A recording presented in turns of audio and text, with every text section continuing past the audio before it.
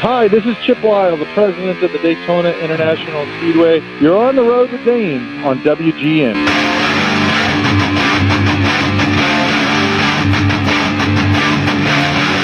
720 WGN high atop Chicago in the Skyline Studio, and on the line, excited to have one of the great personalities in racing, leading maybe America's greatest track and certainly the world center of racing, Daytona International Speedway.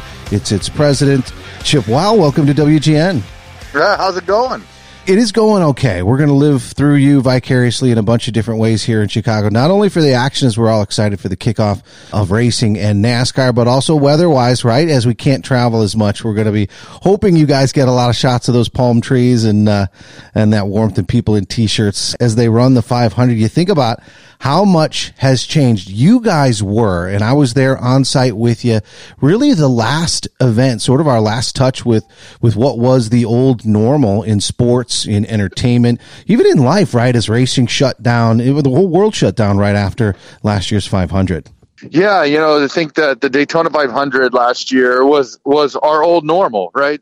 150,000 people on site. We welcomed the president, the first lady of the United States, had an incredible race. And we were off to the races. We thought it was a great 500 and really got the NASCAR season kicked off the right way. And then 3 weeks later, our world changed and we've now had to adapt to this new normal. But listen, I think for us to be able to host the Daytona 500 this year with limited fans is a big deal. It's a privilege, and we're thrilled to be able to welcome race fans back to the venue and to our events. As a guy who's been through a lot of sort of kind of moving on the flies and transitions in racing, whether it's from tracks, innovative events, and a lot of things, Chip, Wile, you're a guy that people look to and kind of depend on. Now, you had the luxury of having a little bit of a runway to look at, but at what point did you realize that we weren't going to be back to normal for the 500? And at what point did maybe racing kind of gather around you and say, well, let's figure out what we're going to do at Daytona and let's mobilize? Well, I think we have the luxury of living in Florida, and that does help us, right? So our governor has given us a little bit of leeway on welcoming fans back to the racetrack, but we first and foremost have to do it safely. And early on in the pandemic, we spent a lot of time in the war room at the racetrack as a company looking at, first, how can we get back racing? How can we be the first sport back with live content on the track? And we were able to accomplish that at Darlington Raceway, 2.5 months after the pandemic started. And then we immediately pivoted to, okay, now we feel like we have a good handle on this. How can we get race fans back in limited numbers to the racetrack? We were able to be the first sport back to welcome fans to the racetrack to watch races a month later at Homestead Miami Speedway with the Dixie Vodka 400. So we have been a pioneer throughout this pandemic. And I'll tell you, really proud of the work that has been done around it. And we've continued to build on that. Every time we open the venue up, we learn something, and we welcome fans back for the Coke Zero Sugar 400 last year. Obviously, we just finished the Rolex 24 at Daytona. We had a limited number of fans here, and the feedback that we continue to get from our race fans is, one of appreciation, just the fact that they can come back and have some sense of normalcy around a very challenging time. I think it really gives people comfort, and to be able to enjoy something that they're used to is something that they really have appreciated. So I'm excited. I think we're going to have 5 or 6 great days of events here at the Speedway that will all culminate with the running of the 63rd annual Daytona 500. You let the listeners know we're talking with Chip Wile, president at Daytona International Speedway. And you're right. People look to racing, and racing really did lead the way back from opening up entertainment and sports and all that. Part of it is because of just the way that the sport works, right? You don't have a ball. You're not tackling each other. There's ways that racing can get in there and do that. The 500 is unique in the way that it is the thing that really not only kicks off the season, it is the Super Bowl, is what all the drivers say for the sport, and even beyond but it transcends racing in general, and you bring so many different stars from all walks of notoriety and music acts, and everybody looks to it.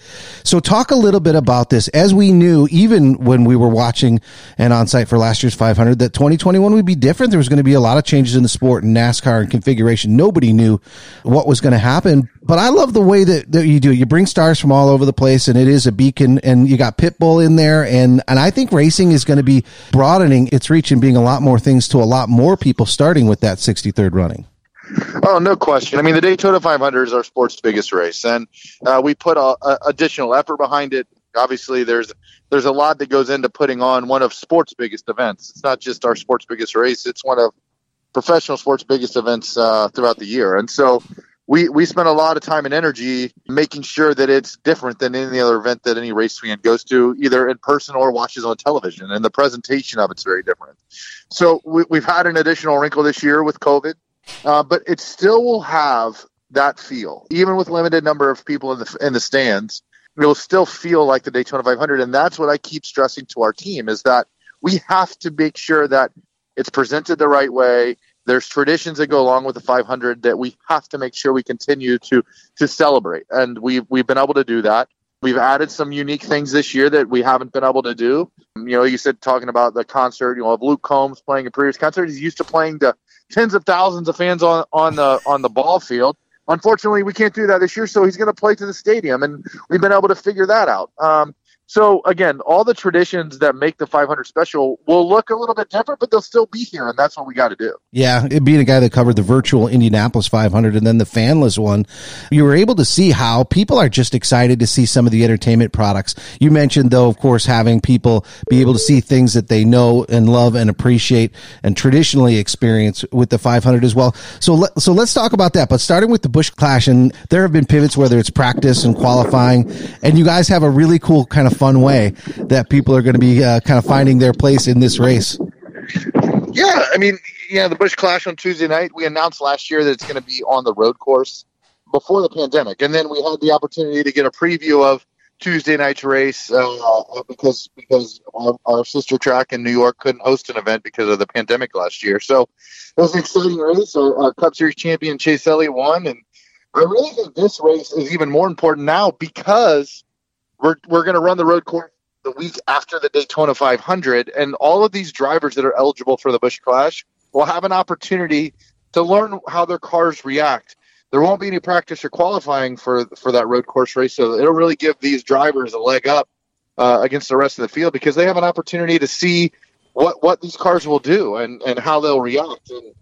And that's an important thing for these drivers. They want to know when they get into these race cars what they have, and they can adjust on them. So it'll be an exciting race under the lights Tuesday night on our famed road course. It's going to be an exciting event. Coming up on the 14th for the 63rd running of the Daytona 500. Let people know when they should tune in. It's a whole week beforehand, typically, of action and fun, but also it's during the day on the broadcast side with Fox. I know that team, and we'll be talking with a number of those personalities. They're super excited. And since you had time to build in some extra elements, are there other things people should tune in and look forward to before they get to that beloved race?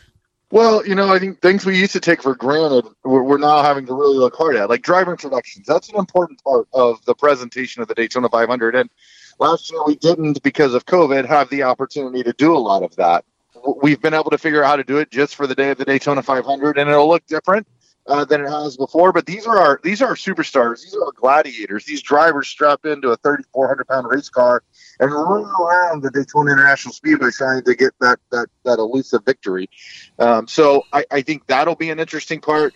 Fox always brings unique elements to the race for the folks viewing at home. They'll do that this year. They really try to give the viewers a different perspective on what it's like to drive around this 31-degree banked super speedway. And they're a great partner, and I know that the presentation next Sunday afternoon live on Fox will be incredible. Well, always leading the way, and we talk about it every time we get a chance to talk with you, and even in other situations and circumstances, leading the way. And then again, of course, at Daytona. But now the sport, as we get into it, I'll look from the feedback from the listeners, one of the most anticipated, maybe the most, and excited seasons coming up in 2021. So we'll let you get back to it. We'll have links up for tickets at WGNradio.com and all that as far as the listings for the TV stuff. And Chip Wile, thanks so much for what you're doing. Excited to see what's going to happen as we kick off NASCAR for 2021. And thanks for jumping on the show today. Thanks for having me on.